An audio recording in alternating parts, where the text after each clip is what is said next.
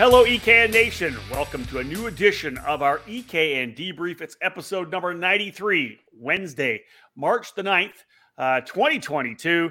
And again, almost got through the first quarter of the year. A ton of racing, as we all know, throughout the Winter Series, both on the East Coast and the West Coast.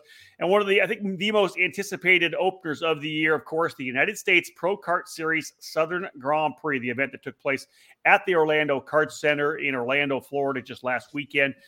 Big weekend for sure. Looking forward to diving into this one. My name's Rob Howden, joined, of course, by David Cole, who was trackside throughout the weekend.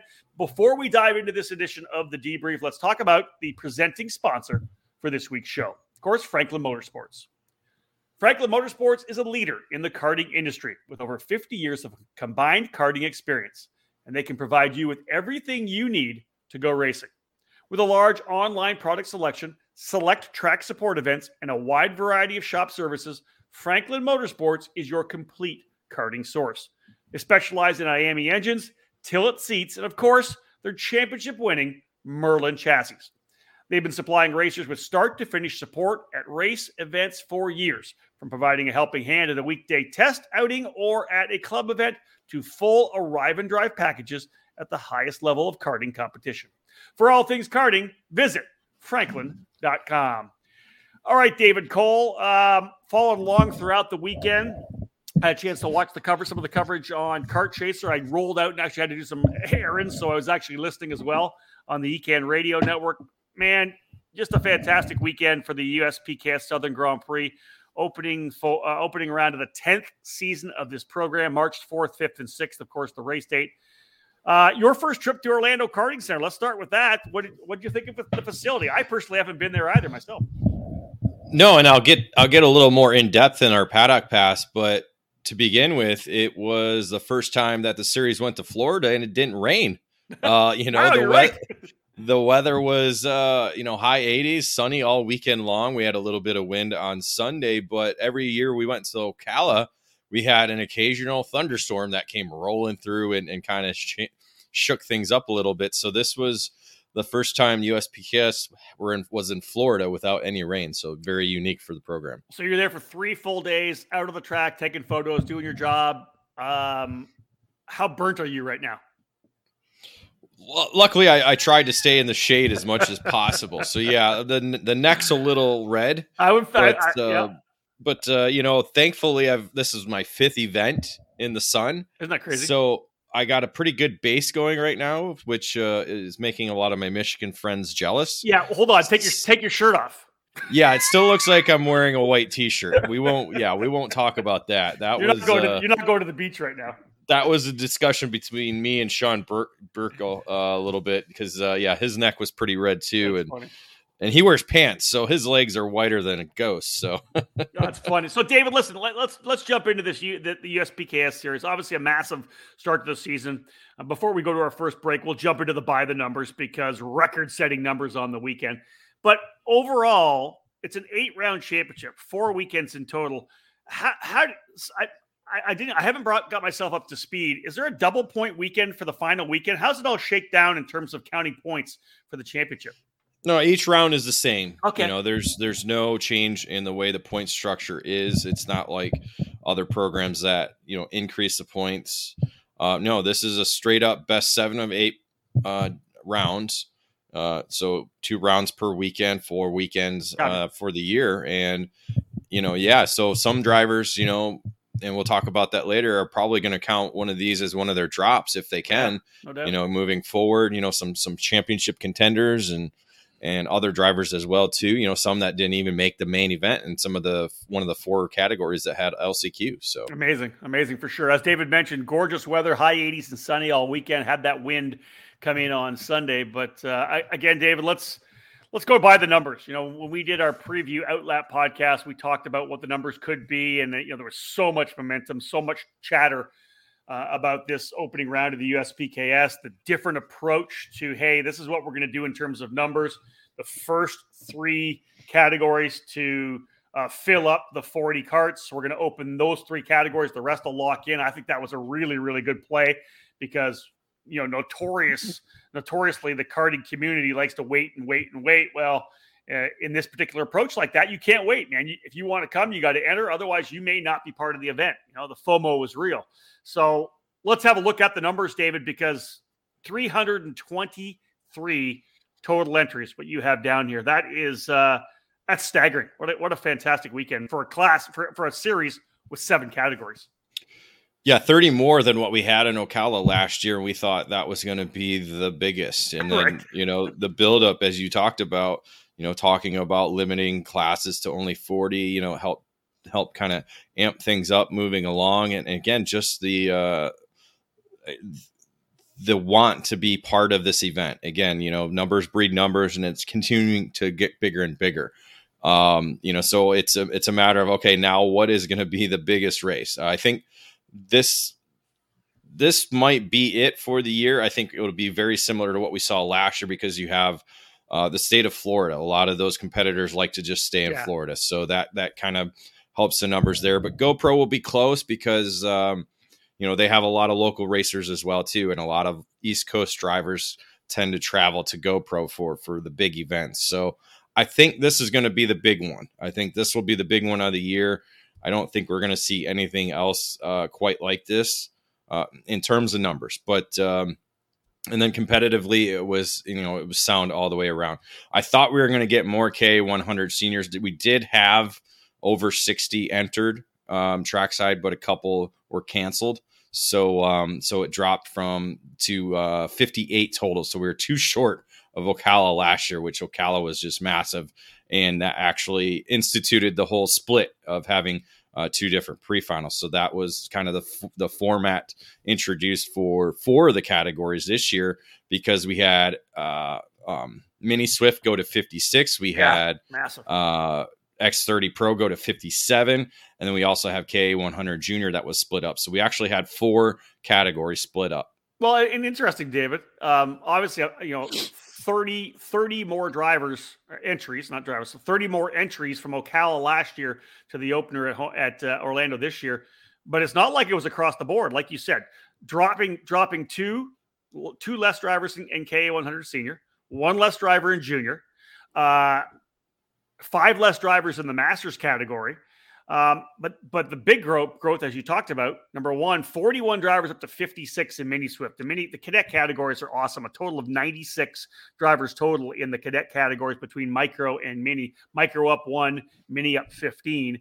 The X30 Pro class, what a jump that was, David. 18 drivers increase, 39 last year at the opener, 57 in total in X30 Pro. Crazy to think that the West Coast struggling to get any drivers running in the 125cc liquid-cooled air, single-speed categories. But en masse, everybody's running in the pro category over here in the East. Well, if you look at the entry hometowns, there's a lot of West Coast guys that were in the X30 Pro division. Interesting. You talk about like Dante Yu, Ryan Vincent, Frankie Mossman. Frankie Mossman was another California driver. I want to say there was at least a dozen drivers from the West Coast that were in X30 Pro. So again, numbers bring numbers, right? It's happening over here, so they're running it over here. Exactly. So if they had 40 drivers here, almost 40 drivers at Ocala last year, that kind of brings the incentive for some of these drivers to make the trek from California to Florida for this event. And again, it's the opening round. Everything. It's a clean whiteboard. Nobody's the top guy. There's no championship points already. So this is kind of like, okay, let's go there. Let's see where we stand. Now it's a matter of, if the numbers continue into GoPro, as I said earlier. Yeah, David brought that up. This race, of course, Orlando, the largest ever USPKS event, starting off the 10th edition of the program, 323 entries. All the events last year, over 250. We'll see how things shake down when they head to GoPro for the second event on that 4-event program. Stay with us, folks. When we get back, David had mentioned he's got more to talk about here in the Paddock Pass. Stick with us. We're going to be right back, folks. More to come here on this edition of the EKN Debrief.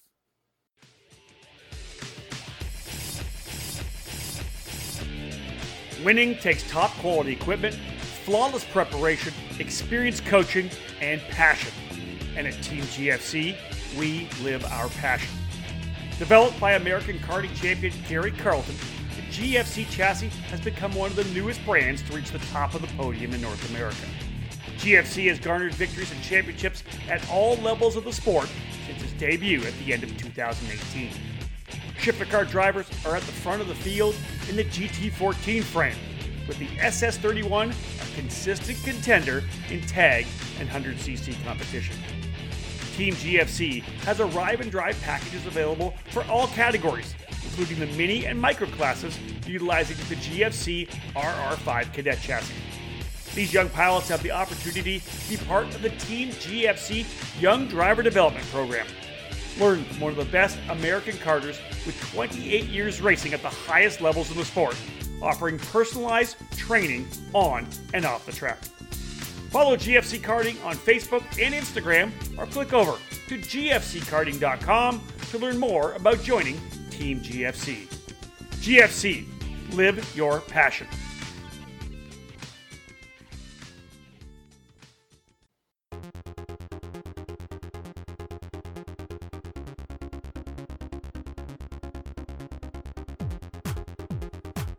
You can buy all the latest and greatest products on the market, but when you're karting to win, it boils down to one thing: you, the driver. Gain the knowledge and abilities by investing in yourself at the Alan Rudolph Racing Academy, and you'll find those extra tenths of a second you need to put yourself on the podium. The school was established by SuperKarts USA Hall of Fame driver Alan Rudolph, with decades of victories and championships in multiple forms of the sport, including other disciplines of racing. The Alan Rudolph Racing Academy, located at the Speed Sports Racing Park in the metropolitan Houston area, is designed to teach driving skills at all levels. The instructors of the Academy have decades of racing experience and educating drivers of all ages. Classes at the Academy will teach the concepts and skills needed both behind the wheel and off the track. From the beginning kart racing experience and intro to karting courses, to their advanced 1-day and 2-day courses and karting clinics, the Alan Rudolph Racing Academy can improve the skills of any driver. For more information on the specific programs that the Alan Rudolph Racing Academy can provide for you, head to speedsports.com and click on the Racing Academy page. Be sure to follow the Academy on social media by searching for Alan Rudolph Racing Academy. Welcome back to episode 93 of our Debrief podcast, where we take a deep dive into the event that we were at with the Trackside Live program. David, of course, was at the United States Pro Kart Series Southern Grand Prix, the opening round of the USPKS for 2022. Orlando Kart Center, holding their first USPKS event. David, let's jump now into the Paddock Pass. This one brought to you by Comet Kart Sales. History, success, family. These are three words that describe Comet Kart Sales, one of the longest tenured karting businesses in the United States. The family-owned operation is located just outside of Indianapolis and has provided karts, parts, and services for thousands of racers in the near 6 decades of business. Their online store features everything you need, and they are continually adding new parts to their product line. Make sure you head over to CometKartSales.com or call them at 317-462-3413 to be part of the Comet Kart Sales family today. All right, David, Paddock Pass. And again, for those of you new to the podcast, this is not the race report. We're not talking about what happened, the wheel-to-wheel racing. It's not, it's not other stuff. This is more David being trackside, what happened in the paddock, chatting with people, what happened in the event overall. Yeah, and again, you mentioned it earlier. It was our first visit, the series' first visit to the Orlando Kart Center. So it was kind of introduction. And Andre Martins, the owner of Orlando Kart Center, has been really focused on building that the rental program. He's got a really good rental program there too. But he hosts a lot of racing as well. And so it was unique to go there. Again, it basically began, if I recall, as just a parking lot. It's situated alongside what used to be a drag strip. Now the drag strip is actually a salvage yard for broken and beat up cars. So it's a little bit of eyesore to the west, but thankfully you don't really pay attention to that too much. But it made me feel like old school South Garda, where the paddock is so tight because, again, we had record numbers. So that was really the big question going in, was how we were going to fit everybody in there. And that's kind of been the the movement because the numbers are so large. Well, we can only go. I want to come back to that. Keep going. Yeah. We can only go to places that can hold us. Well, when they announced Orlando Kart Center, that was a big scare. Really, It was a scare. It was how are we going to get everybody in there? Well, they fit us all in there like sardines, and it reminded me of the really narrow lanes. Like again, old school South Garda, not the newer South Garda, because they've done a lot of stuff to it. But it reminded me of that. There's very narrow pathways to get through to where you need to go. Yeah, if there would have been a fire, it would not have been good. Sorry, no fire lanes, fire lanes, right? I mean, there are fire lanes, but they, again, it was maybe big enough to get a car through. David, did they pinch down on some of the hospitality areas, or was everybody set up like they normally are, and they just did they just tighten up the actual travel ways? Yeah, a majority of everybody had their setups pretty much the same as they typically do. Right. Trinity had their space, Speed Concepts, Ryan Perry Motorsport, PSL Karting, Rollison, all those are sponsors. They all had their normal setup. Mike Doty Racing still had the circus-sized tent. It was, fairly large. So everybody fit. It was, it was making sure those that had the smaller trailers or pitted with easy ups, were a little bit smushed together, a little bit closer than normal. Okay. But again, you couldn't bring vehicles in. So it was, you had to walk. They used the nearby gravel pit as parking. So everybody's car and the paddock itself was just covered in dust all weekend long. So that was one. That was one negative part of it. It was, right. It was not clean because of all the dust. Allergies and sinuses were going haywire all weekend long. So all right, okay. That's a kind of a downside to it, but it is closer to the airport. So you don't have to make that hour-and-a-half trip to Ocala like we used to. Yeah. And overall, I think that the racetrack raced well. It's just a matter of, it kind of reminds me of a lot of the temporary circuits that are being built with the back and forth. Yeah. You got a right turn, left turn, right turn, left turn. And it had a really long straightaway. And the hairpins were obviously, a factor throughout the weekend, but also where they have pavement inside the curbing. Again, guys using up more curbing than they should, talking about, some people are cutting the corner, et cetera, et cetera. So that was a little bit, questionable, but again, he built that place as a rental kart track.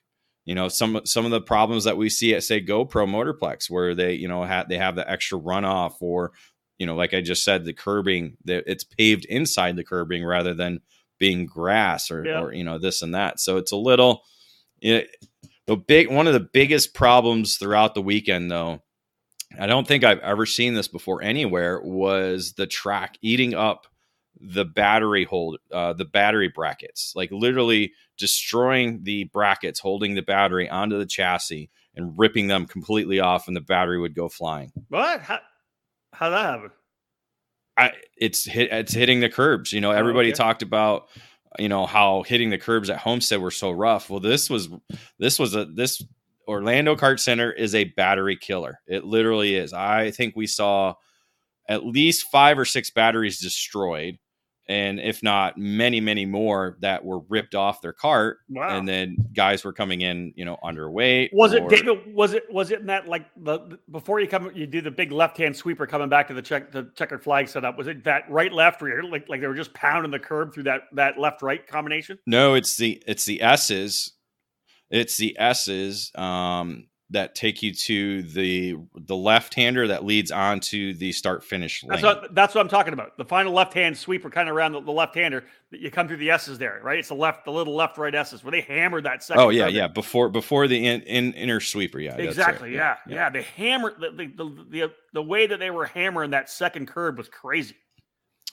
Well, it's hitting the first curb and coming down so hard that, the left side of the cart gets put up into the air and it comes slamming down, and then it hits the right curb, so it adds even more stress on the left side of the chassis. Yep. So it's and then even in turn I guess it would be turn 3, the really quick left-hander after the double rights, after the start finish line. The curb there is very, very sharp, and was grabbing. I saw literally a battery disintegrated there Wow. on the sideline. So right. It's just, again, it was a battery killer. People weren't complaining about being sore, roughed up. So I guess that has something over the Homestead curbing that we used to have, but again, it's a back and right, or back, left and right, left, right, it back and forth type of racetrack. So very unique, but there really weren't too many complaints about the racetrack itself. Well, that's interesting. What else you got from the Paddock Pass? Well, one of the key aspects going forward with the United States Pro Kart Series is a little bit of a change up again with the staffing and the race direction for the program. I wasn't aware of this, but it was announced during the drivers' meeting on Friday that longtime race director Jason Lugwood would be calling his last race. This would be it for him.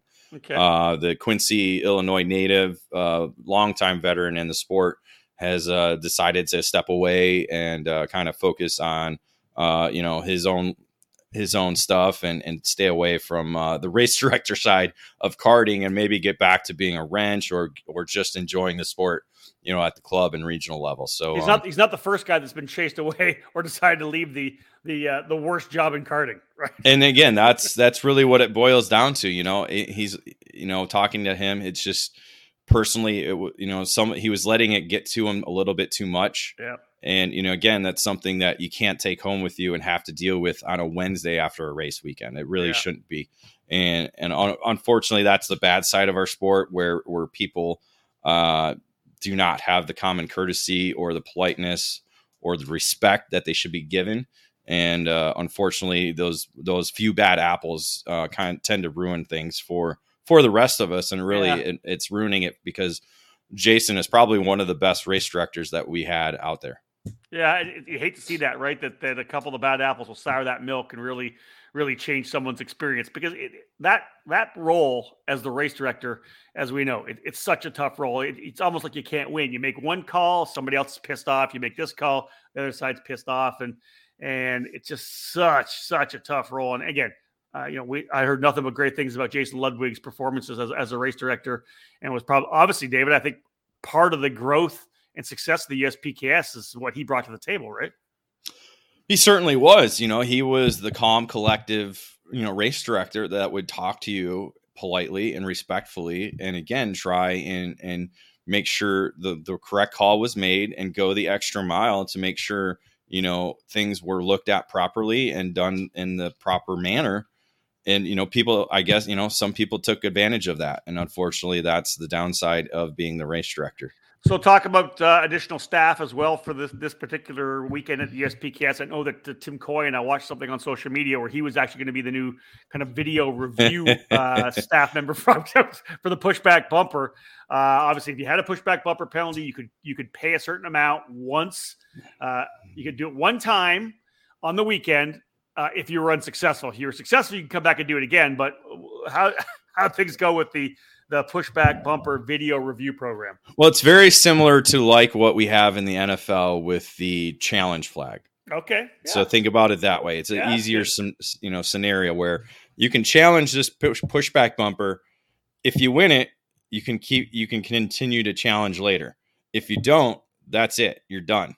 That's your one challenge. You're not allowed to challenge again. So it puts a little bit of, thought into the competitor's mind of, okay, do I have enough proof in my video to show that my pushback bumper was not during avoidable contact or something that would be deemed a penalty? Yeah. Because if it was, then the pushback bumper penalty would not be overturned.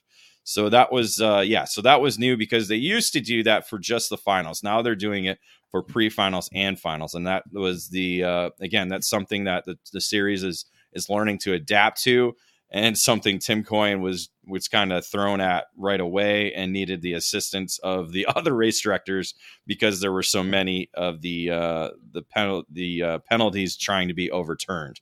So it could be something, maybe they hire somebody down the line to be that person only. We'll have to see how they address that moving forward. But talking to people in the paddock, it was a great move because everybody knows pushback bumper doesn't necessarily mean you caused an incident or you deserve a penalty, whether it be, bottleneck at the start or somebody spun out in front of you and you slammed right into the side of them because you had nowhere to go. Yep. Certain situations, doesn't mean the pushback bumper deems a penalty. So there was a lot of positive talk about that. Unfortunately, it does require a lot more assistance from the staff to be able to to review all of these videos and to be able to make that call on different situations because everyone's not the same. They're all different. Aside from that, with Jason stepping away, they've brought in some new and familiar people as race directors or assistant race directors. Jason Dietrich is actually, I think, going to be the head race director moving forward. He's a OVRP guy. He's been with a number of different programs, does a lot of racing. Actually working on an article with him because he's doing a 50 for 50. He's trying to go karting in all 50 states, or at least be part of karting somehow in all 50 states. So that's an article I'm actually working on him with right now. Nice. I like it. David Coates and Alec Coates, we've seen them at SCUSA. We've seen them at STARS program as well. They were there providing assistant race directing. And Bobby Radovoy was still head flagman, so that's going to be his role as well, too. I'm trying to think of who else was the other one. Oh, Blake Hunt, and a racer and somewhat race director at GoPro. And then what's the other one? Adam Kreppen. Adam Kreppen is the other eyes on the track as well, too. So interesting. There it is, folks. That is the Paddock Pass brought to you by Comet Kart Sales. And we get back after this break. It's time to jump into the race report. We'll start with X30 Pro and KA100 Senior. Don't go anywhere. Time to start talking about the racing from the USPCAS opener in Orlando. In karting, it's important to be supported by the right people. With over 40 years of experience in the sport, Trinity Karting Group has everything you need to make your program successful. We do it all, and we do it right. Trackside support and arrive and drive programs at many of karting's biggest East Coast events, full product sales and service, and professional coaching from our experienced staff. Trinity Karting Group is a full-service operation based at the Motorsports Country Club of Cincinnati, which gives us access to our custom-designed driver training facility. This allows us to offer private one-on-one coaching to take you to the next level. From arrive and drive and coaching programs to the parts you need, let Trinity Karting Group provide you with customer service and a racing experience second to none. Trinity Karting Group is an official Kart Republic race team, providing full trackside support at all the major USA karting events, including the SCUSA Pro Tour, United States Pro Kart Series, SCUSA Super Nationals 25, and other events throughout the 2022 season. TKG has in stock Kart Republic, IAME, MG and Avinco tires, and more products for those in Ohio and the Midwest region. Trinity Karting Group has a long history of the sport, a winning pedigree, and we're dedicated to driver development. We take pride in our professional approach and our positive attitude. Let us build a custom race program for you. Give us a call at 513-421-4463 or check us out online at trinitykartinggroup.com. Cometic Gasket is a leading worldwide supplier of gaskets and engine sealing solutions for karting, automotive performance, power sports, original equipment, and the remanufactured engine industries. Cometic karting gaskets are available as OE replacement top-end kits or as individual gaskets and seals. Just like competitive karters, Cometic can operate on the fly and has the unique capability to customize any gasket to meet specific engine requirements and clearances. All of Cometic's fiber materials are asbestos-free and do not require any additional sealants. Viton oil ring cylinder head seals are used in each 2-cycle kit, and Cometic's 4-cycle engine kits feature only the most advanced multi-layer steel head gaskets. Cometic can tailor to engine builder-specific needs through bulk ordering and packaging flexibility. Cometic gaskets are must-haves for championship-winning teams across multiple disciplines of both professional and amateur motorsports. Cometic gasket, sealing championships since 1989. Welcome back to episode 93 of the EKN Debrief. Rob Howden alongside David Cole. Although I'm just kind of quarterbacking things here, David was trackside by himself, as he was at the Challenge of the Americas race late February. So he's doing all the heavy lifting here. I'm just kind of... It's common for 2022, isn't it? Dude, you've had a lot of races already. Pretty impressive. Yeah. Pretty impressive. Well, I meant me and you aren't going to be together at a lot of races moving forward. No, we actually won't be. Like, literally, we go to COTA together, and then you're on holidays for winter nationals. I won't be at the spring nationals, and we probably won't see each other again until August. That's funny. Or late July for the summer nats. That's interesting. Right. Interesting. It's a different season for sure. Time to jump into the race report presented by CRG Nordam.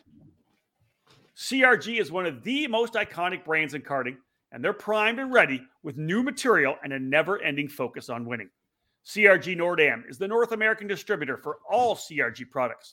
Based outside of Houston, Texas, CRG Nordam supports CRG dealers across the continent, reaching every corner of North America. Check out the new CRG KT5 for tag and shifter racing, the Black Mirror for cadet competition, and the FS4 for Briggs 206 racing. Longtime CRG drivers will be happy to know that the CRG Road Rebel, the standard in quality and performance, is still available. For more information on the CRG product line, head to www.kartcrg.com.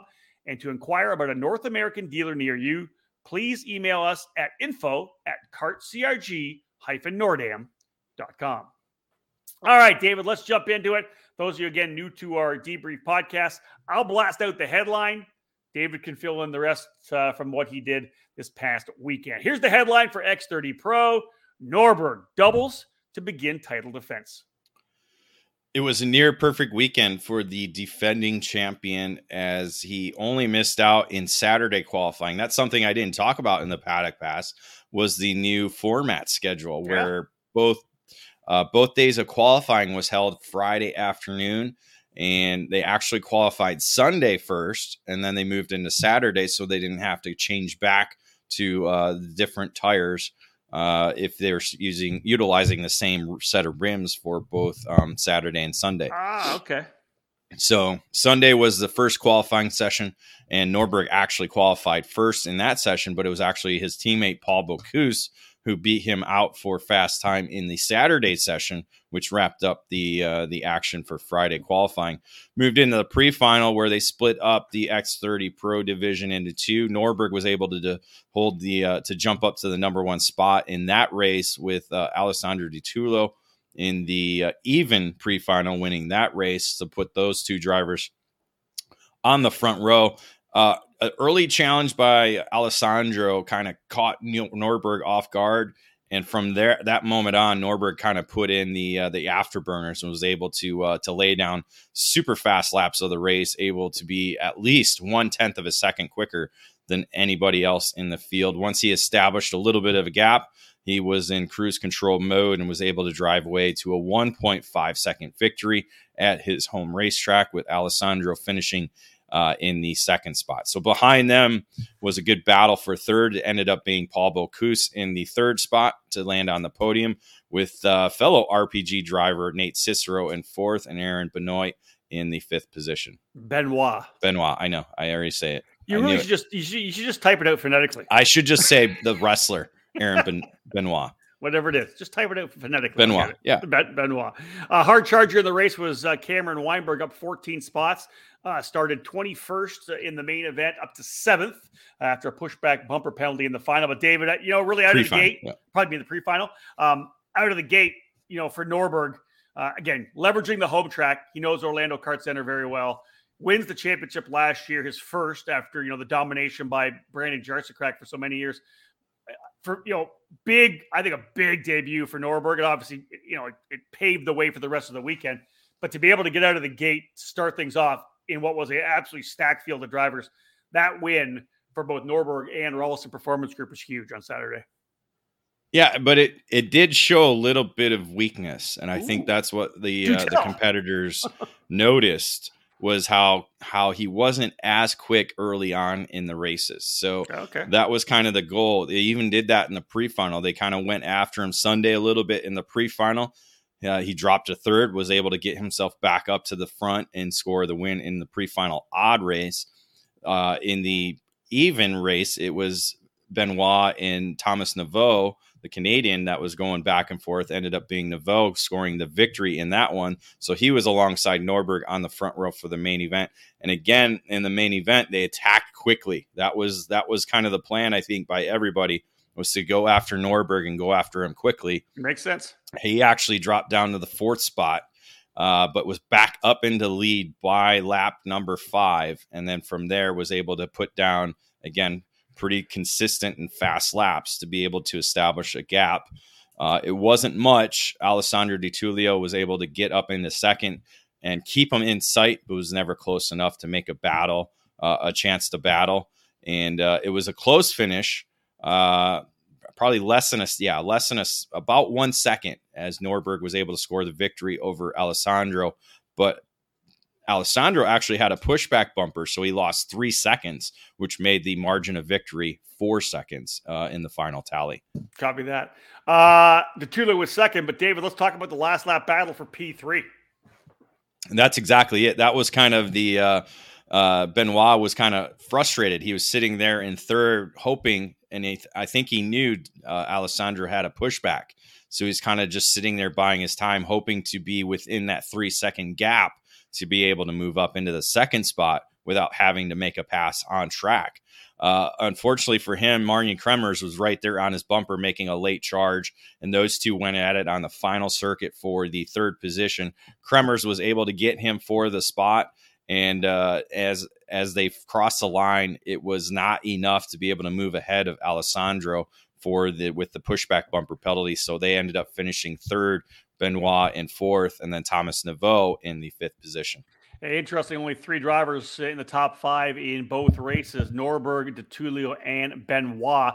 Hard charger AJ Myers on the Magic Cart, 11 spots up, 27th the starting position in the main event, up to 16th in the final. David, any indication of what happened to Myers to be 27th in the pre-final? Yeah, beating around. The single speed guys did not like shifter cart drivers in X30 Pro or K100 Senior all weekend long. So that was, Myers was battling contact. I think he did, I want to say maybe a top 10 finish on Saturday. But you said those 3 drivers in the top 5 both days. Common thread, both Florida drivers. Or all three Florida drivers. You're right. Yeah, again, local track knowledge. Now, you talked a little bit about guys getting beaten up a bit, and we'll get to this when we wrap things up with you give us our final thoughts. But man, a lot of stuff I read on social media, David, people were not happy. They were fine with USPKS, but not happy at all with just the overall respect and racecraft out there. We'll touch on that at the end of the show. Let's go to KA100 Senior. David, here's your headline: Lemke and Stanfield escape chaos with victories. Yeah, it was KA100 Senior that was the most chaotic category of the weekend, and really the only one where we did not see any type of respect out front, mid-pack, anywhere throughout the weekend. Saturday qualifying session, Jeremy Fletcher was able to set fast time after Brandon Lemke had set fast time for Sunday's action. So it kind of shook things up a little bit in that terms, as Fletcher was able to score the victory in the pre-final odd, with Lemke scoring the win in pre-final even to fill up the front row. The main event was essentially Fletcher, Lemke, and Terlecki out front. They were kind of running nose to tail here and there, battled a little bit, kind of swapped spots. Even Lemke and Terlecki both drivers on the Merlin, both drivers driving for Merlin Nation, did not want to work together, which seemed odd because there was 3 of them and they were the only 2 teammates running out front. So that allowed Alex Dancho and James Bird to kind of keep a close gap to the top 3, as they were having a pretty good performance, both of them themselves. Late in the race, though, Lemke was able to escape both Fletcher and Terlecki and drive away to a 2.6 margin of victory, as Terlecki and Fletcher were fighting for the second position, with Terlecki earning that spot. Alex Doncho finishing up in fourth. James Bird was part of it, but was dropped further down the order on the final circuit. That allowed Alex Stanfield to move up into the fifth position. Indeed, let's have a look at the hard charger, Nikita Panaris, on the Lando Norris LN cart.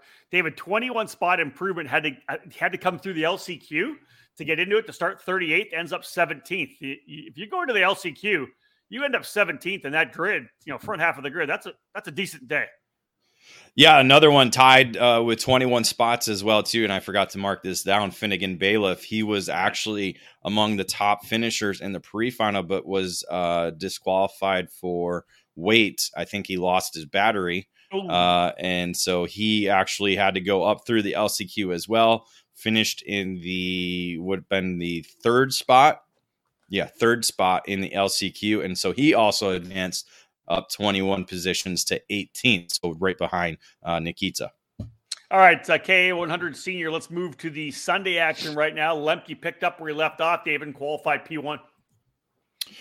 Well, yeah, he qualified P1 to begin with on Friday, and then carried that P1 into a pre-final win. Chase Hand came up and scored the win in the pre-final even, in a pretty good race for the race win in that one.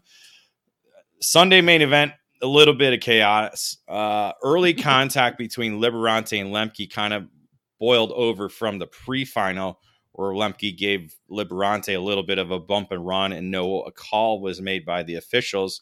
Liberante took a little bit into his own hands and put Lemke, squeezed him off into the wall on the outside of what is turn number, 4. It's a left-hander. And again, it has those. That's the one thing I didn't talk about with the Orlando Kart Center. They have these walls that he says are FIA approved, but I don't see them anywhere around an FIA karting circuit around the world. But they're used mainly for the rental karts to keep them involved. And they look like indoor walls, really is what they look like. And unfortunately, when you hit them, they do not give like a Tech Pro or Scribner barrier or anything like that. So it causes a pretty good shunt if you do hit them. I don't think Lemke hit it as much as they made contact, the two of them. Either way, Liberante hit his left side and essentially drove over the left side of his cart, and in the process ripped the battery completely off of Lemke's cart. We thought Lemke was injured. Turned out to be he grabbed his battery and put it in his lap and was actually driving the rest of the way. I think this happened on lap, let me see where it is. I think lap 4. It might have been even lap 2. Let me see here. Lap number 2. Happened on lap number 2 of a 18-lap race. Wow. So the contact happened on lap number 2. Lemke looked down, saw the battery drag, and quickly grabbed it, put it in his lap, and held it and drove with his right hand the entire distance. Now think about that. Most of the turns are right hand. So he's driving with his inside hand through majority of the corners around this racetrack and was actually passing people. He fell all the way back to 13th at one point, made his way up to the 10th spot, and continued to pass people late in the race. And didn't he make an outside pass in one of the corners as well?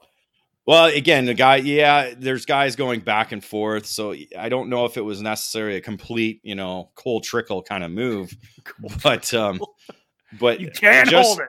But just the fact that Lemke drove better one-handed than a majority of the field did with two hands, just kind of goes to show the type of talent that Lemke does hold. Agreed. So anyway, that contact kind of shuffled up the field. Stanfield ended up jumping out to the lead and led a majority of the race with Fletcher and Liberante right there.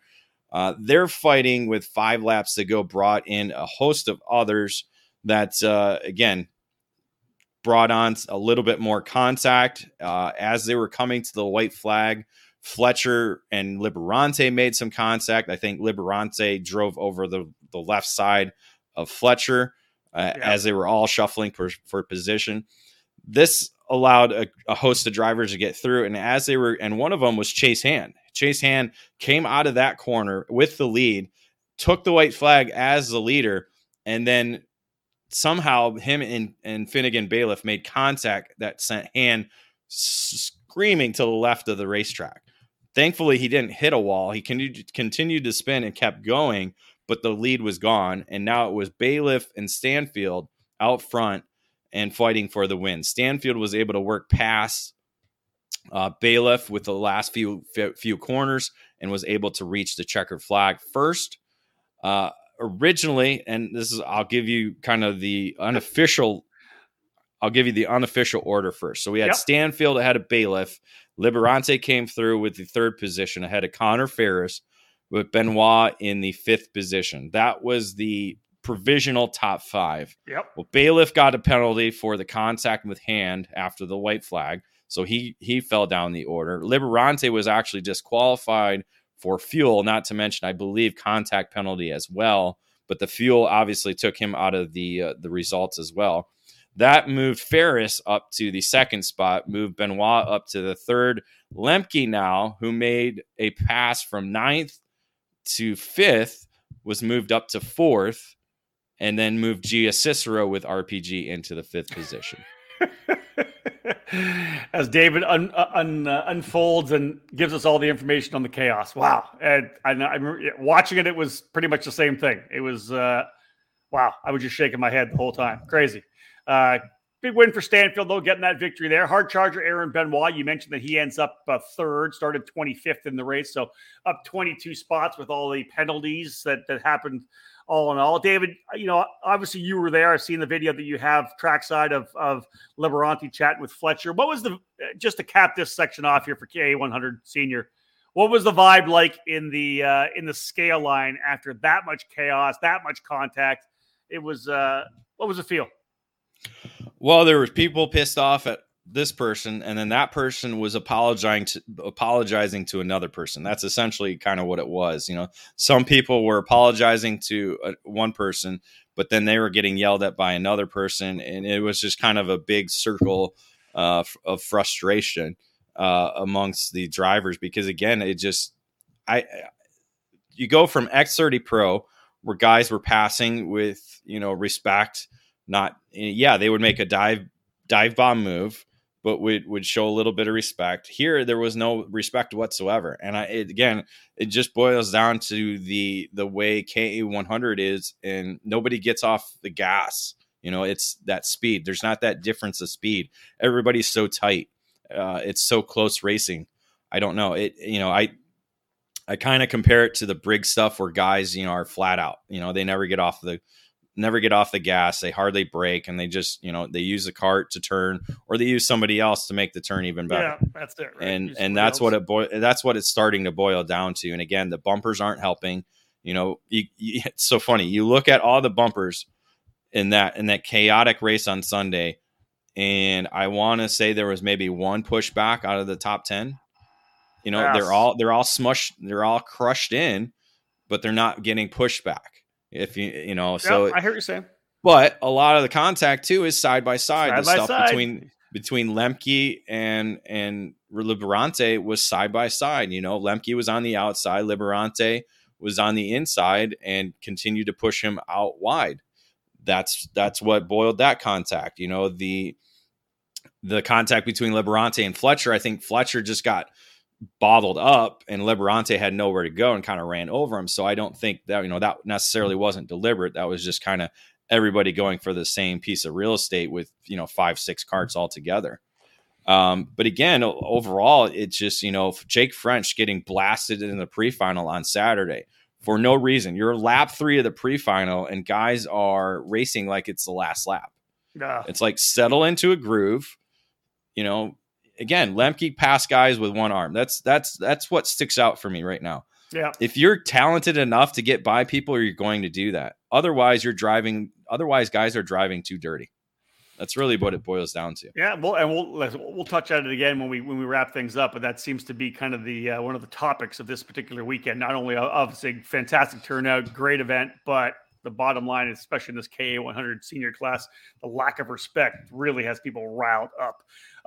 Folks, another quick break. When we get back, X30 Junior, KA 100 Junior, and X30 Masters, all on this edition of the Race Report, brought to you by CRG Nordam. This is episode number 93 of the EKN Debrief, taking a deep dive into the opening round of the USPKS. Leading Edge Motorsports is the industry answer to winning in karting. At the helm is industry veteran Greg Bell, who has orchestrated the success of many drivers dating back to the mid-1990s. Based in Lodi, California, Leading Edge Motorsports is the Western importer with IP karting that includes the Praga and Formula K chassis brands. Leading Edge Motorsports provides in-depth driver development for those racers in Northern California and across the country. Arrive and drive services, kart preparation, and driver coaching are available under the LEM tent throughout the season. Bell's record of working with drivers includes recent victories at North America's biggest karting events, including the Rock the Rio and the SCUSA Super Nationals. Greg Bell's knowledge for building engines spans 2 decades and is now under the Mega Power branding, providing a reliable engine service and tuning knowledge. No matter the chassis brand, choose Mega Power to get to the front. Click over to leadingedgemotorsports.com for more and find them on social media to stay connected. At Leading Edge Motorsports, winning never gets old.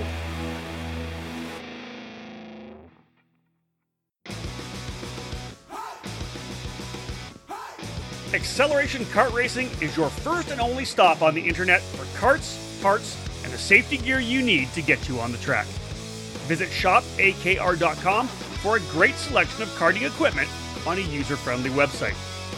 Acceleration Kart Racing has aligned itself with many of the top manufacturers and distributors of the sport to ensure all the latest equipment is available to you, the racer.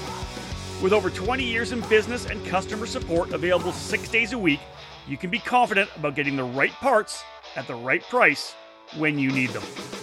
Be sure to visit shopakr.com today or stop by their headquarters in Las Vegas. Make sure to follow Acceleration Kart Racing on Facebook, Twitter, and Instagram for the latest specials and new arrivals.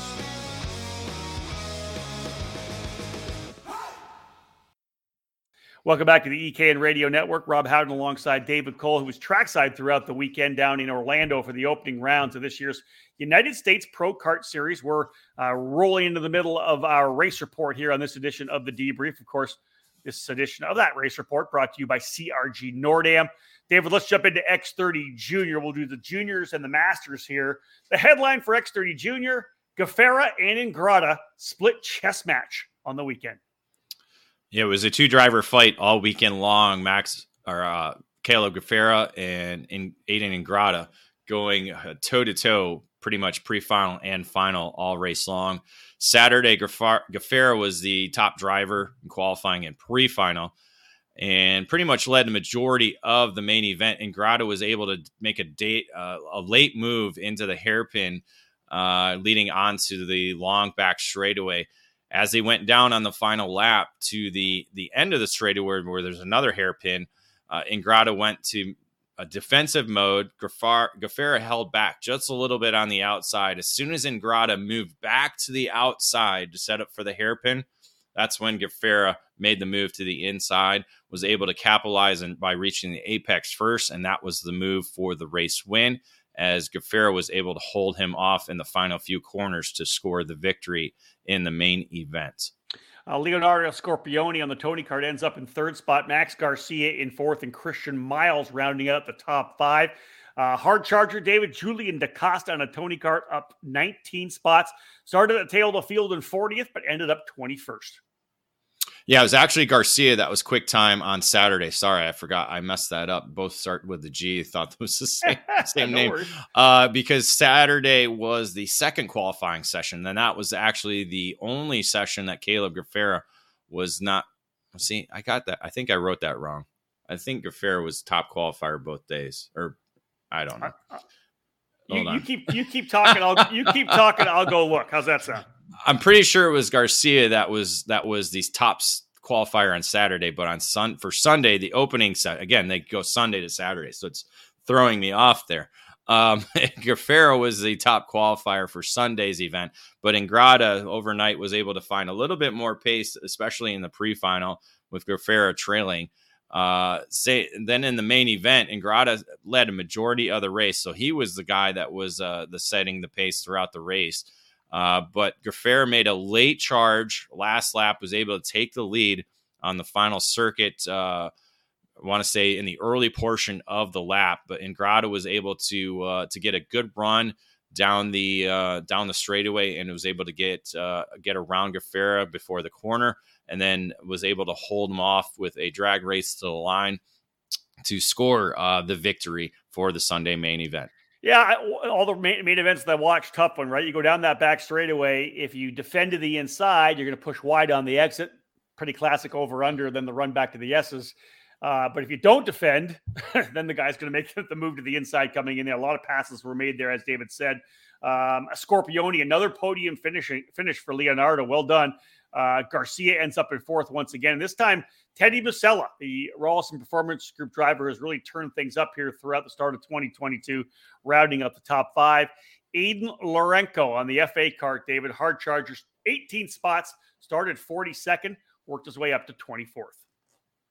Yeah, again, the X30 junior class put on a good race. There was not a lot of chaos, not that I recall whatsoever. So overall, a great weekend for that category.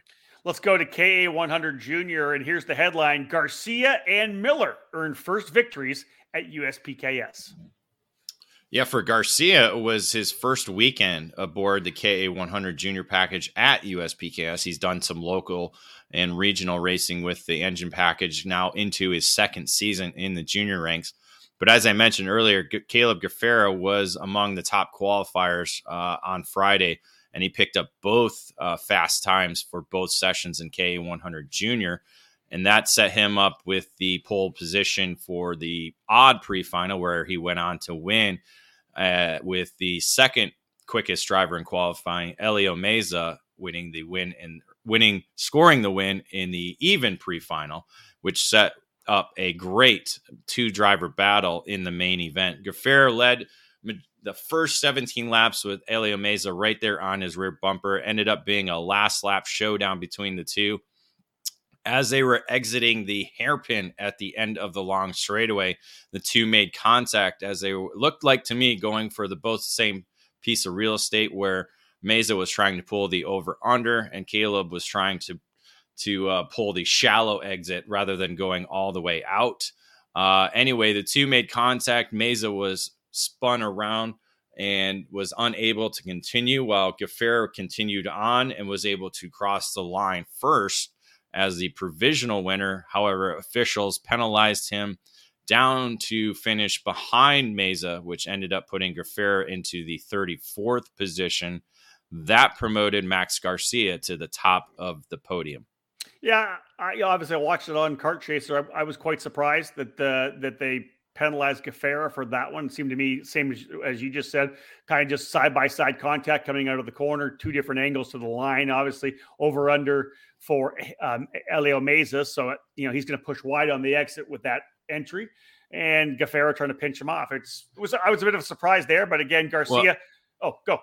No, go ahead. I was going into the top five. So, yeah, you know what it reminded me of? What's that? Super Nationals.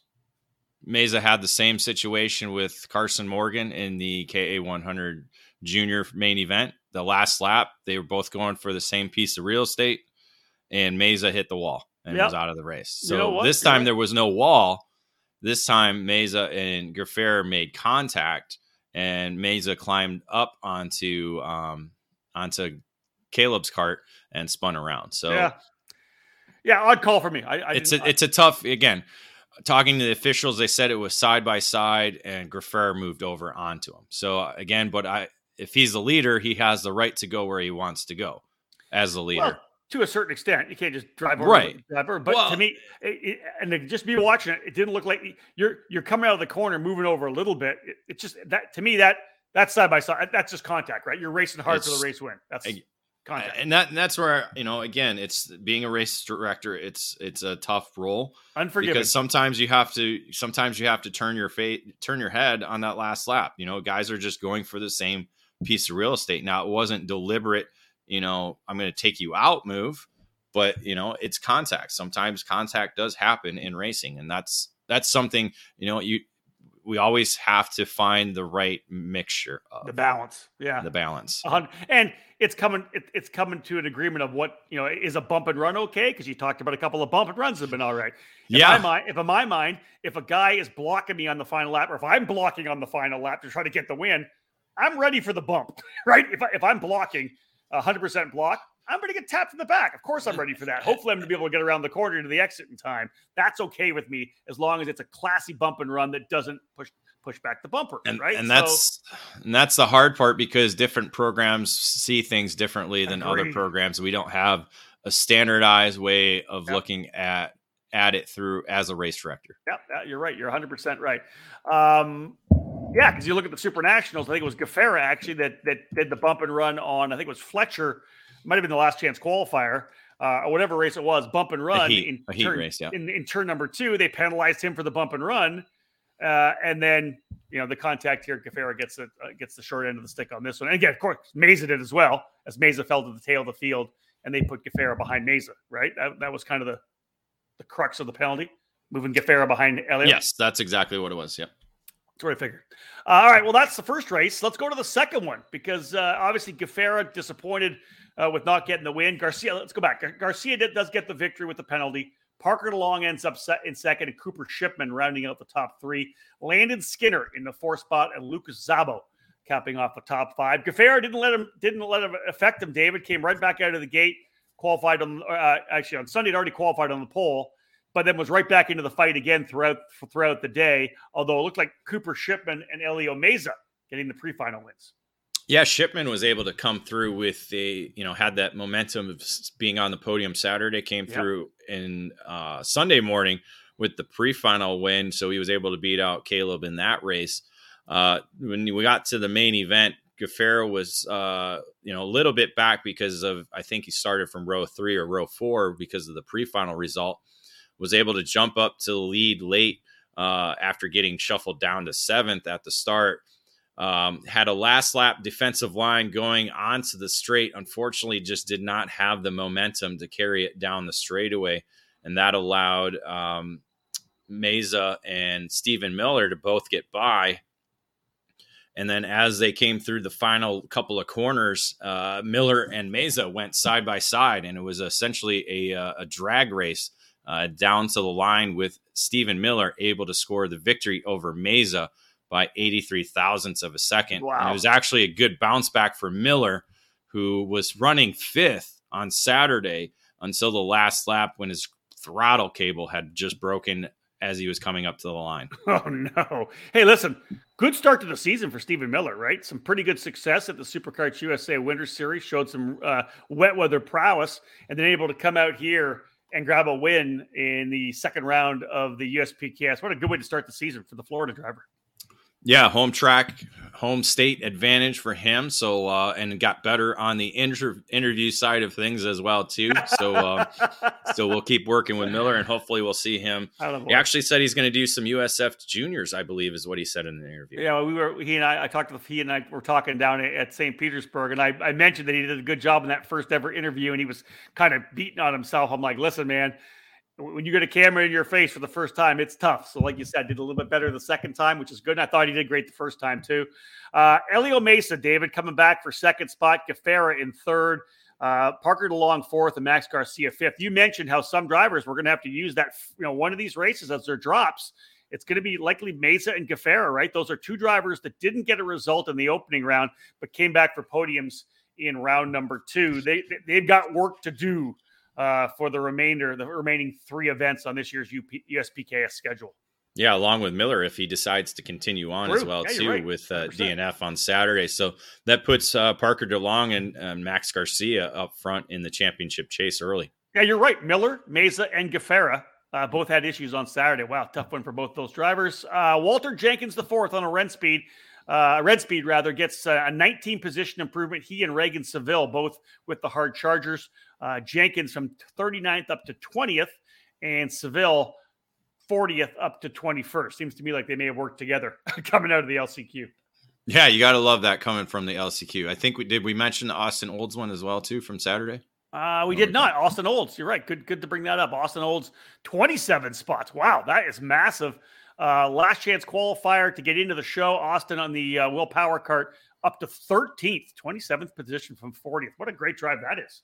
Yeah, I was giving him some crap about being in the LCQ. Yeah, giving him some business, but he was able to actually make it through without the LCQ on Sunday, so that was fun. Good for him. That's awesome. Good for Austin. Let's go to X30 Masters now, David. And here's the headline: Romalho doubles up in dominant performance. It wasn't a perfect score on the weekend, but it certainly was a dominant performance, especially on Sunday. But to begin with Saturday's action, he qualified really on pole position both days. So that put him on the pole position for the pre-final. But it was Mario Barrios that came through with a pretty quick pre-final session, was able to knife his way up to the front and score the victory. In the main event, however, Barrios slipped down to the third spot, and that allowed Romalho to go through with the lead, and then Scott Kopp into the second spot. Those two were the guys out front. Kopp tried for a pass on the lead in the last lap, actually got into the lead through the hairpin leading onto the straightaway.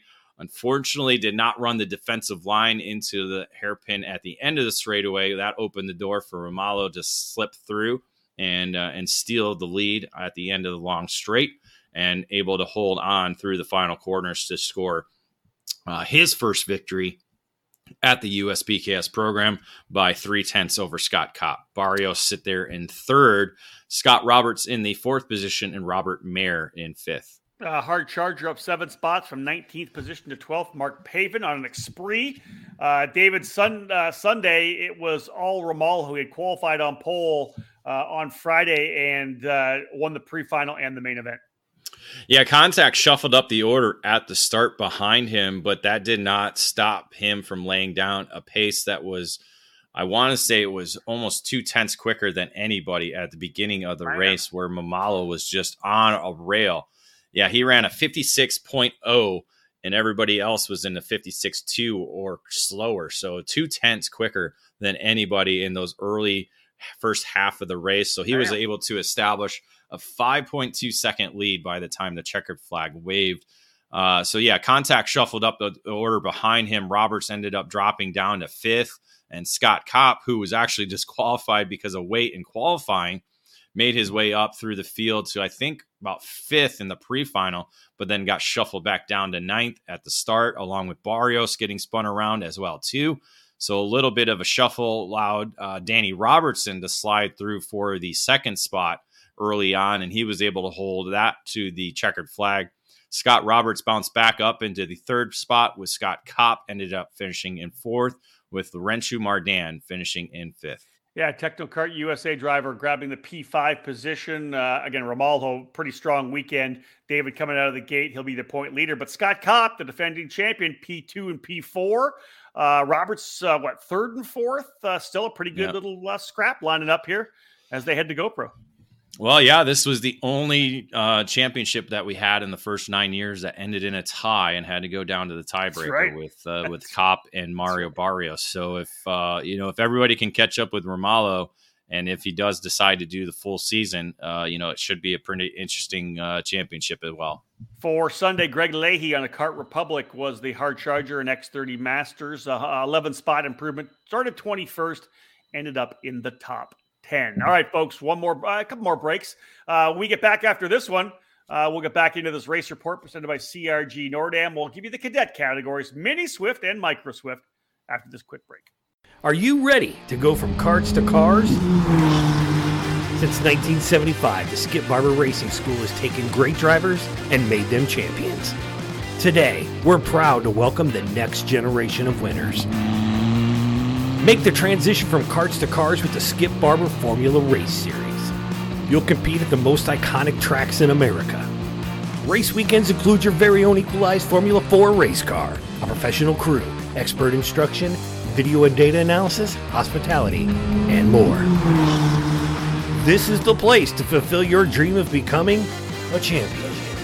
Sign up today by calling 866-932-1949 or visit us at skipbarber.com.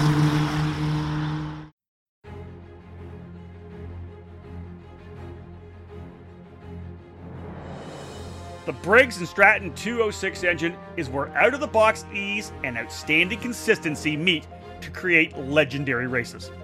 Briggs & Stratton's history in motorsports dates back to when the first engines came off the assembly line in the early 1900s.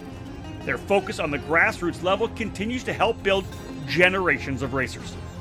Since 2008, the Briggs & Stratton 206 has gained a following that has the engine powering the largest fields in North American karting today. From the club level and track programs to traveling regional series and national events, Briggs & Stratton competition provides the most exciting racing in the sport. Engineered and hand-built exclusively for racing, every Briggs & Stratton 206 engine is power tested and serialized before it goes in the box. Karters can take that engine straight from the box to their kart and be on the podium at the end of race day. Be sure to follow Briggs & Stratton Racing on Facebook and through @RaceBriggs on Instagram. To learn more about the 206 engine or to find the North American dealer near you, head to BriggsRacing.com. Briggs & Stratton Racing, what powers you? Appreciate you hanging in here with us, folks. This edition of the Debrief. Lots more to come still. Mini Swift and Micro Swift before we wrap things up for this edition. Taking a deep dive into the USPKS opener at the Orlando Kart Center, the Southern Grand Prix. David Cole and myself, Rob Howden, giving you the insight. Here is the Mini Swift headline. Parolin sweeps thanks to Della Vecchia and Roberts. Yeah, Parolin scored the victory, but there was a number of different drivers and a number of different chassis brands that were in contention all weekend long. This was a pretty good category to watch, both on Saturday and Sunday. Della Vecchia was the top qualifier for the Saturday round of action, and when they split up the group into two different pre-finals, actually Oliver Weldon on the LN kart, racing kart, that scored the win in the odd pre-final with Tyler Roberts, the Texan, on the Parolin in the pre-final, even as the winner. The main event actually boiled down to being Della Vecchia and Weldon battling for the lead. As they battled on the last lap, that brought a host of others into the mix, and so it was a good little scrap in the final few corners.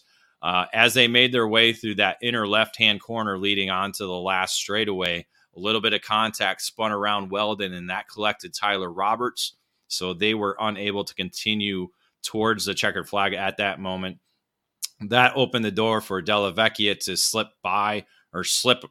escape with the lead, and was able to score the victory for his first series victory, as Keelan Harvick came out of that scrap in the second spot with Carson Weinberg in the third position, Asher Osteen on the Tony kart in fourth, and then Sarah Bradley all there in the mix on the Parolin in fifth. Yeah, Sarah Bradley, very quick throughout the weekend as well. We'll update what happened to her on Sunday. Hard charger, Ethan Tovo on the Nitro kart, started all the way back in 35th position, able to advance 23 spots. He gets into 12th, so a good run for Ethan Tovo. But as you said, Salvador Della Vecchia getting his first USPKS Series win. David, let's move into Sunday. Carson Weinberg qualified on the pole based on his pace in those Friday sessions. Let's have a look at how things shook down in the pre-finals and, of course, the main event. Yeah, Weinberg actually ended up as the top qualifier for Sunday with Della Vecchia and Weldon each splitting the pre-finals. So they were the drivers on the front row for the main event. Actually ended up being a three-driver fight for the victory, with Weinberg joining Della Vecchia and Weldon there. Weinberg led a majority of the race, but both Della Vecchia and it was Tyler Roberts, not Weldon, that were up front. It was Della Vecchia and Roberts that were able to pass Weinberg on the last lap, and then they decided to race for the top spot through the last corner as well. Ended up being a drag race to the line, with the race ending in a 0.07 of a second split between Tyler Roberts and Salvador Della Vecchia for the race win.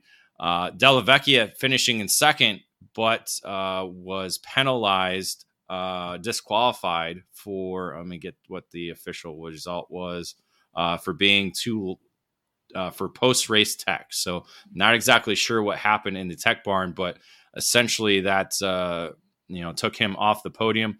That moved Oliver Weldon into the second spot and moved Asher Osteen into third, as Weinberg was penalized. He actually ended up crossing the line in fifth. He was penalized down to the 12th spot because of blocking on that last lap. Wow, a lot of action happening. I watched the end of that one, and Roberts got a really good run on Della Vecchia. Della Vecchia was already celebrating coming across the line, and Roberts just able to nip him, as you said, 7 thousandths of a second at the line. Weldon second, Osteen in third, Giammatteo Rousseau fourth, and Kai Johnson finishing in the fifth spot. The hard charger, Lucas Palacio, I believe, started back in 37th. He was able to work his way up into the 17th spot, so a 20 position improvement for Palacio. But David, one of the cool things, obviously, and the video that you had was really, really cool. You were able to get Roberts coming across the scales, making it through the scales, and then you followed him all the way through kind of the paddock area there on the exit of the deal. All the celebrations with the family, mom and dad, everybody congratulated him. That was just a cool opportunity to be part of that experience for Tyler Roberts. Yeah, that's something that we'll do more of this year. Again, it's the cool aspect of our sport. I think that a lot of people don't see or aren't familiar. There's other teams that come over and congratulate. There's obviously the family, the mechanics, but again, the sport, there's a lot of people that come over and congratulate the actual winner, whether it be, a rival or a fellow or former teammate, or, for Roberts, it was all the Texas guys who were there, giving them a handshake and a high five. But and then the hard charger Palacio, that he came up through the LCQ. Like, I think he started last in the LCQ, made his way up, and was able to get a transfer position and then continue driving forward. He had a good weekend, to recover from that. And then I want to say a top 10 finish on Saturday as well. Good for him. Let's go to the Micro Swift category. Here's the headline: new USPKS winners with Samet and Simoni. Now, I don't know. I'm not sure if I'm saying Samet correct. Marco Samet. It could be Samut. I'm not sure. It's a new driver to me. It happens all the time in micro when the new drivers come in. I do know Simoni's because I've been covering that family for 25 years, but with his father Anthony. But David, let's just jump in here right now for the drivers in the Micro Swift category. Both Samet and Simoni getting wins. Yeah, this was another good category too, where we had a number of drivers in the lead pack both days. Saturday began with Kennedy on the pole position, Edward Kennedy on the Kart Republic for the pre-final. He was shuffled back a little bit as Jackson Gibson on the RPG Cosmic was able to come through with a pre-final win. But again, I want to say there were 6 drivers making a great battle up front, with a number of drivers leading. So it was a good mix of good shuffle at the front of the field. Eventually it was Marco Samut who ended up with the lead and was able to come across for the victory. So scoring his first USPKS victory, also scoring the first for the LN Racing Kart at the USPKS program with Mike Doty Racing. So a good win for the Northeast driver. So is it Samut? I think it's Samut, but I never was able to confirm or deny that. Well, if he's going to keep running like this, we're going to have to get it right for these races. So we'll figure that out. Again, first time we saw him. So that was again, there's a lot of new names in the micro division. Because on Kart Chaser, they use like about eight or nine different pronunciations. So we'll figure it out. We'll talk to Marco and the family to get it correct moving forward. Yeah, I would go with Samut for now, and then say it how you spell it, right? I only say that because I know there's a Samet that races in Canada. It was a kart racer in Canada and raced a bunch of stuff without an E. No, where's the E? I don't know. E in there. What are you talking about? There was 2 T's. There you go. That's what I meant to say. So almost 0.2 of a second. This is why I don't announce. The margin for Marco as the race winner. over Benja Fernandez. Jackson Gibson, who was strong in the pre-final, ends up in third. Kai Mars on the Kart Republic in fourth, and Cameron Marsha on the Nitro Kart, rounding out the top five. Nicholas Orbezo on the Tony Kart was the hard charger, 19 spots up, started at the tail of the field in 39th, got himself into the top 20. Let's go to Sunday. And again, that qualifying happening on Friday. Benja Fernandez was the quickest to start the pole position for the pre-final. Yeah, and then it ended up being Rocco Simoni that was the top driver in the pre-final. It was he and Julian Riviera on the Kart Republic that went back and forth, exchanged the lead multiple times over the main event. Eventually, with 4 laps to go, Simoni secured the top spot, and from there was able to lead the remainder of the race to score his first victory at the USPKS program. So you can add that to the WKA Florida Winter Tour, and didn't pick up a win at the SCUSA Winter Series. Maybe it was Rotax that he also won as well too. Wow. So a number of different wins already for Simoni in 2022. Good job. Ashton Woon was able to get up into the second spot late in the race, bringing Troy Ferguson on the Bennick with him. That dropped Riviera down to the 4th spot, with Drew Waltz sitting there in the 5th spot. Big weekend for Parolin, winning 3 of the 4 cadet main events. Solid for them. Hard charger in the second race. So the Sunday race for Micro Swift was Gavin Decay for Bennick. Good job for Gavin. 15 spots up. Another driver starting deep in the field. 40th, able to drive his way up into 25th. Final break in the action here of this edition of the EKN Debrief, episode number 93. When we get back, we'll wrap things up, talk a little bit about the rough driving in KA 100 Senior. David will walk us through the Constructors Championship, and we'll have a look at the EKN Trackside Live Race calendar to let you know where we're going to be over the next 2 to 3 weeks. We'll wrap things up, folks, after this break. Established in 1999, PSL Karting has become a powerhouse within the karting industry for North America and around the world. PSL Karting is your complete source for all Burrell Art products as the North American importer, providing this top quality product through both their expansive dealer network or through the PSLKarting.com online store. Whatever you need is available 24/7 online, including safety gear, parts, components, and full karting packages. All 3 brands, Burrell Art, Ricardo Kart, and Charles Leclerc Karts, are in stock and ready to hit the track. Grab your winning chassis for any category by visiting PSLKarting.com to find your nearest dealer. PSL Karting is always looking for interest in new dealers and teams to help create new business relationships. Drivers looking to take their talents to the next level can join the Burrell Art North America race team, competing at all the major U.S. and Canadian events this season. When you're ready to win, go with PSL Karting.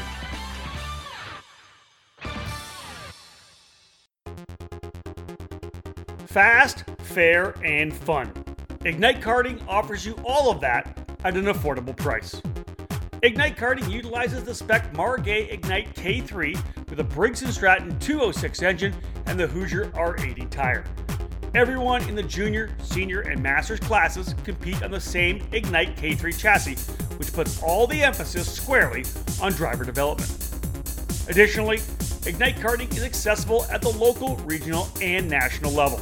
Special events for 2022 include the Ignite Majors, featuring events at the Daytona International Speedway, Charlotte Motor Speedway, the Quincy Grand Prix, Newcastle Motorsports Park, and the Motorsports Country Club of Cincinnati. Those in the Midwest can enjoy the 5-round regionally based Ignite Challenge at tracks in Illinois, Ohio, and Missouri. Local club programs have also been established in other states like Idaho, Texas, Nebraska, New York, Florida, and more. Join Margay Racing for some fast, fun, and great memories at an Ignite track near you. All information on Ignite events and Ignite kart packages, including dealers in your area, are available at ignitekarting.com. Get off the couch and onto the track this year. Ignite Karting. Fuel your passion. Welcome back to episode 93 of our EKN Debrief, as we have almost wrapped things up reviewing the opening round of the United States Pro Kart Series program. a massive event, 323 drivers at the Orlando Kart Center, 323 entries, not drivers, but over 300 drivers. Some impressive numbers for sure for this staggering program. David, let's wrap things up. We kind of talked about it a little bit when we were going over the KA 100 senior program. Really, one of the what am I going to say, the trends or the feel coming out of the event, obviously boiling over onto social media like it always does. A lot of people commenting on the rough driving, lack of respect in that particular category. Yeah, that's pretty much it. It wasn't the type of racing you want to see. It was, there's a lot of karts coming in off, smashed up and beat up. Yeah. I don't know what it is. There just seems to be, there's not a lot of respect for the drivers within the KA 100 division that weekend. Again, yeah, there are good drivers in there. A lot of good drivers in there. Some driving a little bit, maybe a little bit more aggressive than they should be. Some drivers, I don't know. It just seems to be that they need to sit there and watch the X30 senior group, see how they drive with respect. They drive hard. They make deep passes, but they know when they need to give a little bit of an inch or decide, hey, this might not be the right opportunity to make the move. David, here's the thing in my head. What's the mindset, right? What's the mindset coming into these races? Like, where's the disrespect coming from? It's obviously not watching the other races. You mentioned they should watch X30 Pro, super clean racing. What is it? Is it the coaches? Is it parents putting pressure on it? It's hard. It's hard when they're 18 years old. They're, majority some of them are 14, 15, yes, 16.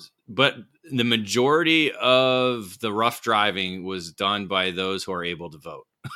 So, correct. That's the hard side of it. I'm not saying all of them were the older ones, but again, when you're looking at the front of the fields, a majority of them, I think, are able to, are above 18. They're their own person. They're not, a majority of them are not kids that were up front. So that's the hard part I see. Terlecki, he's young, Chase Hand's young, but none of them were kind of the instigators, if you want. Terlecki and Fletcher, they raced each other really hard, but they didn't. It wasn't disrespectful. Okay. You know what I mean? It was just racing. It's part of racing. It wasn't, none of that stuff boiled over.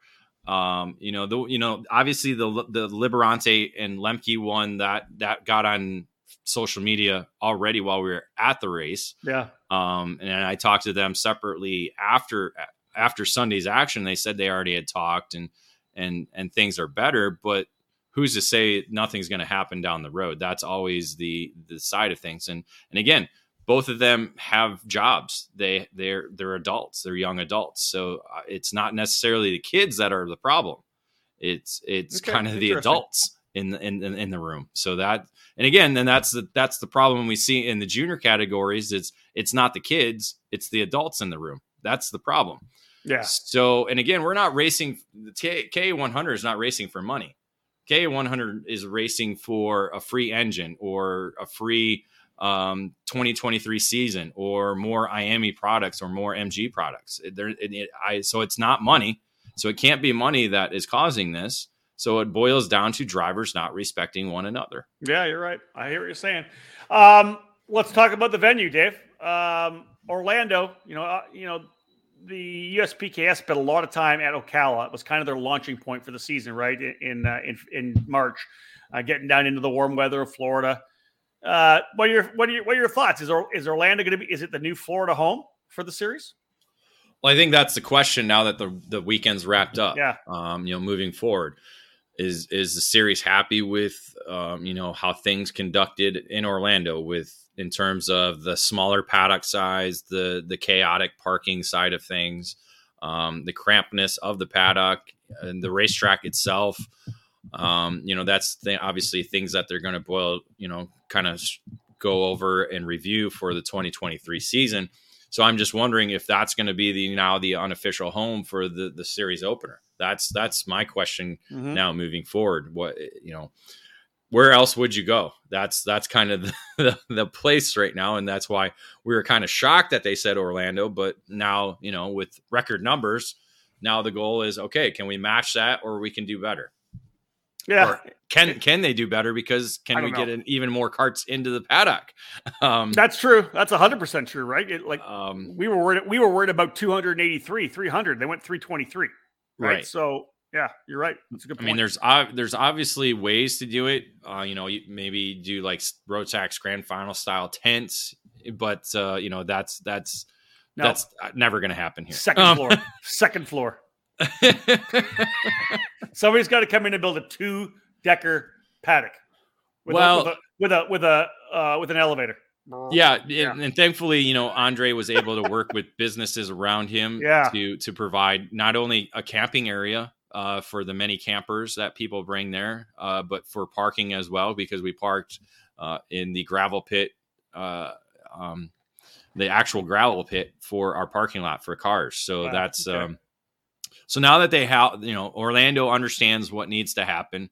USPKS understands what they can provide or what they can do or what they need to do to make things a little bit better. Obviously you got probably in the next, 5-6 months to discuss it before, you start sending out next year's calendar. But yeah, it's a question to put up there right now. What's is this going to be the new opener location moving forward? Okay, so the next race down the line, Dave, still a ways away, almost 2 months away, the end of April.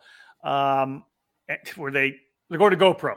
Are they going to run the traditional layout, or did you hear any scuttle about something different? Well, that we know it's not going to be the traditional layout. That was announced when they confirmed going back to GoPro for the April 28th through May 1st weekend. That's confirmed. Any intel? Were you digging? Did you? No, that's the problem. Nobody has said anything. They will neither confirm nor deny any of the layouts that are possible. So again, and that's one of the things the teams are asking me. Hey, we need to know what the track layout's going to be so we can start testing. A lot of teams want to get down there and start testing. Is that layout going to be available for testing? I hear you saying. So that's kind of for Orlando is the 2023 question. Right now, the question is what the layout's going to be for GoPro. We know what the layout's going to be for Road America. Newcastle, we can pretty much guess it's going to be one or two things, but that's not a big difference. Newcastle's Newcastle. Yeah, true enough. Yeah. GoPro, everybody's used to that national layout that we've been running over and over since the beginning of the series back in 2003. So, is it going to be backwards? Is it going to be a condensed layout? Is it, what's it going to be? I like it. Now, I have one more question to wrap things up. Mm-hmm. I know that you went to Waffle House, I think, every morning for breakfast. Once. Okay, once. On social media, on the USPKS, I think it was Facebook. I saw Mark Coates was working the griddle, making breakfast. How did you not slide by for some bacon or something there? It was all gone every time I got there. It's like that griddle was full. It looked good. No, yeah, they do a good job. Yeah, and happy birthday again to Mark, who celebrated his birthday on Sunday. I didn't know that. Yeah. Yep. So there's a nice cake there. So we got a little cake for lunch. But yeah, Mark does a good job cooking along with Dial, Mrs. Dial, and awesome. So they do a lot of cooking for the staff. So I had no idea they were doing breakfast because I got there Saturday early because I had to do some setup stuff. And I realized, oh, you guys make breakfast? Oh, I didn't know this. Yeah, I'm in. That's good. But it was all gone every time I got there. So the staff was certainly hungry every morning. All right, David, let's go into the Constructors' Championship right now as we get close to wrapping this one here up. 7 different brands scoring 4 of the 14 wins. Give me a rundown of who was able to, which brands at least were able to lock some victories. Yeah, Cosmic doubled up in X30 Pro, in X30 Master, and I'm trying to think. Actually picked up 2 wins in junior categories. So, they were able to pick up 6 total. And as you mentioned just before the break, that Parolin picked up 3 of the 4 cadet wins. Merlin picked up a victory with Brandon Lemke. Tony Kart, Red Speed, Will Power Kart, and the LN Racing Kart all picked up one as well. All right, folks, let's have a look at the ECAN Trackside Live race calendar. We'll let you know where we're going to be over the next, essentially, month. This edition of the race calendar presented by Acceleration Kart Racing. Acceleration Kart Racing has everything you need to go racing, from tires to helmets. They have a great website for you to order from, and kart racers ready to pick up the phone and answer your questions 6 days a week. With over 20 years of kart racing under their belts, Acceleration Kart Racing has the experience to help you succeed on the track. You can rely on them to get the parts you need when you need them. Make Acceleration Kart Racing your go-to source for everything karting. Head to www.shopakr.com. All right, David, you and I talked about the fact that there's only a couple of races we're actually going to be trackside together with, maybe 3 or 4 more for the season, just based on everything that's happening with my schedule and yours. Our next one, we are together. Looking forward to doing a ECAN Trackside Live program back on the mic at the Challenge of the Americas, the finale on the March 25th, 26th, 27th weekend. We're heading back out to Sonoma Raceway in Sonoma, California. One of the best views from a track anywhere in the country. And it's a tremendous track as well, just for racing. So many places to pass. Looking forward to wrapping up this year's challenge. I'm looking forward to seeing the revised section of Tic-Tac-Toe because they did do a little track adjustment. So we'll be doing the normal layout that we're used to when we go there, but with the revised Tic-Tac-Toe. So it's going to be a little bit more, it's probably slow them down a little bit more going into that helicopter pad that is pretty rough and technical for the drivers to go through. After that, actually the next weekend, I know, David, you'll be heading out on your vacation, taking the family away for a little bit. I'll be trackside at the SuperKarts USA Pro Tour Winter Nationals, opening round of the Pro Tour. Alicia will be helping me out with social media that weekend. April 1st, 2nd, and 3rd. We'll be at NOLA Motorsports in Avondale, Louisiana, another tremendous racetrack with so many passing opportunities. Love being there at the Winter Nationals. Of course, a couple of years ago, David, that's where COVID hit. Everything kind of shut down. I'll be back on with Xander Clemens and the crew at Kart Chaser, as they're going to be streaming live video for the Pro Tour this year, and I'll be the lead commentator for that. Looking forward to it. Be lots of social media. I'll be handling all the play-by-play, the Paddock Insider. Alicia will take care of the top 10s on social, and of course all the race reports as well. SKUSA Pro Tour about ready to fire things up for what season's this now for the Pro Tour? Man, where are we? 12? This will be 13, yeah. 13 for the Pro Tour. All started back in 2010. So, yeah, you'll be off on holiday, and I'll be rocking that one. Should be fun. I have not been there since COVID. So, yeah, I missed last year because it was the same weekend as the Challenge of the Americas finale. So, I didn't get to go last year. And, yeah, next year. But right now, this weekend, hosting the SimCraft 24 Hours of NOLA. That's right. So Briggs & Stratton Racers going to go twice around the clock this weekend there. So that's going to be their first big race of the 2022 season at NOLA Motorsports Park. So a lot of drivers and teams heading down there right now. I saw on social media, including the Bermuda team heading over from Bermuda to go compete as well. So, it'll be interesting to see how that unfolds. Unfortunately, we'd like to be there, but busy schedules have to pick and choose. That's exactly that. Exactly. And I'm super happy they were able to get that race in the books. I know that they struggled a little bit with entries and some people pulling out, and they were able to reset the bar. TJ Hull's been doing a great job to get that event in, because again, this is an event that's good. Yeah, it's going to become a big part of our sport here. It's kind of like that Granja 500 race they have in Brazil. We need a big race like that, that big 24-hour endurance race. More and more people are going to try it. There's just so much racing going on right now, but I really believe it's going to be a cornerstone event for our sport for decades to come. Yeah, that's it. There's a lot of racing going on. We just had Cup Karts North America have their big spring nationals in Charlotte last weekend, so that kind of hurts on trying to be part of the 24-hour. And also the 24-hour is still kind of recovering from COVID, because it had to be rescheduled so many different times because of changes in motorsports, not just karting, but motorsports in general, because they do have a lot of supporters with them within the motorsports industry. So, glad to see that one kick off. And hopefully for 2023, it can find a good date home that works with everything and then works with our schedule, and we can be part of that, and we can sleep trackside trying to go 24 hours. Exactly that. We keep having it on the bucket list that we want to be part of that Simcross 24, and I'm hoping it'll happen. I just want to try and see how far physically I can go in 24 hours. You know I feel the same way. Yeah. What a challenge. I'm no Trey Shannon. No way am I going to do that by myself. No kidding. Well, folks, that wraps up this edition of the EKN Debrief. Thank you so much for tuning in. We appreciate it. Kudos to everybody from the USPKS for a tremendous start to the 2022 season. Those of you who dropped us messages for David's coverage, we do appreciate it.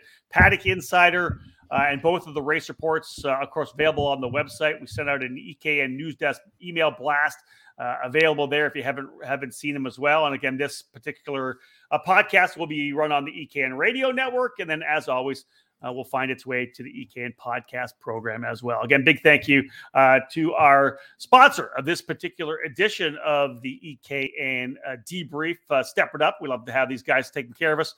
Franklin Motorsports, longtime sponsor of EKN and one of our valued advertising partners. Thank you so much, folks, for joining us. On behalf of David Cole, my name's Rob Howden. Bye for now.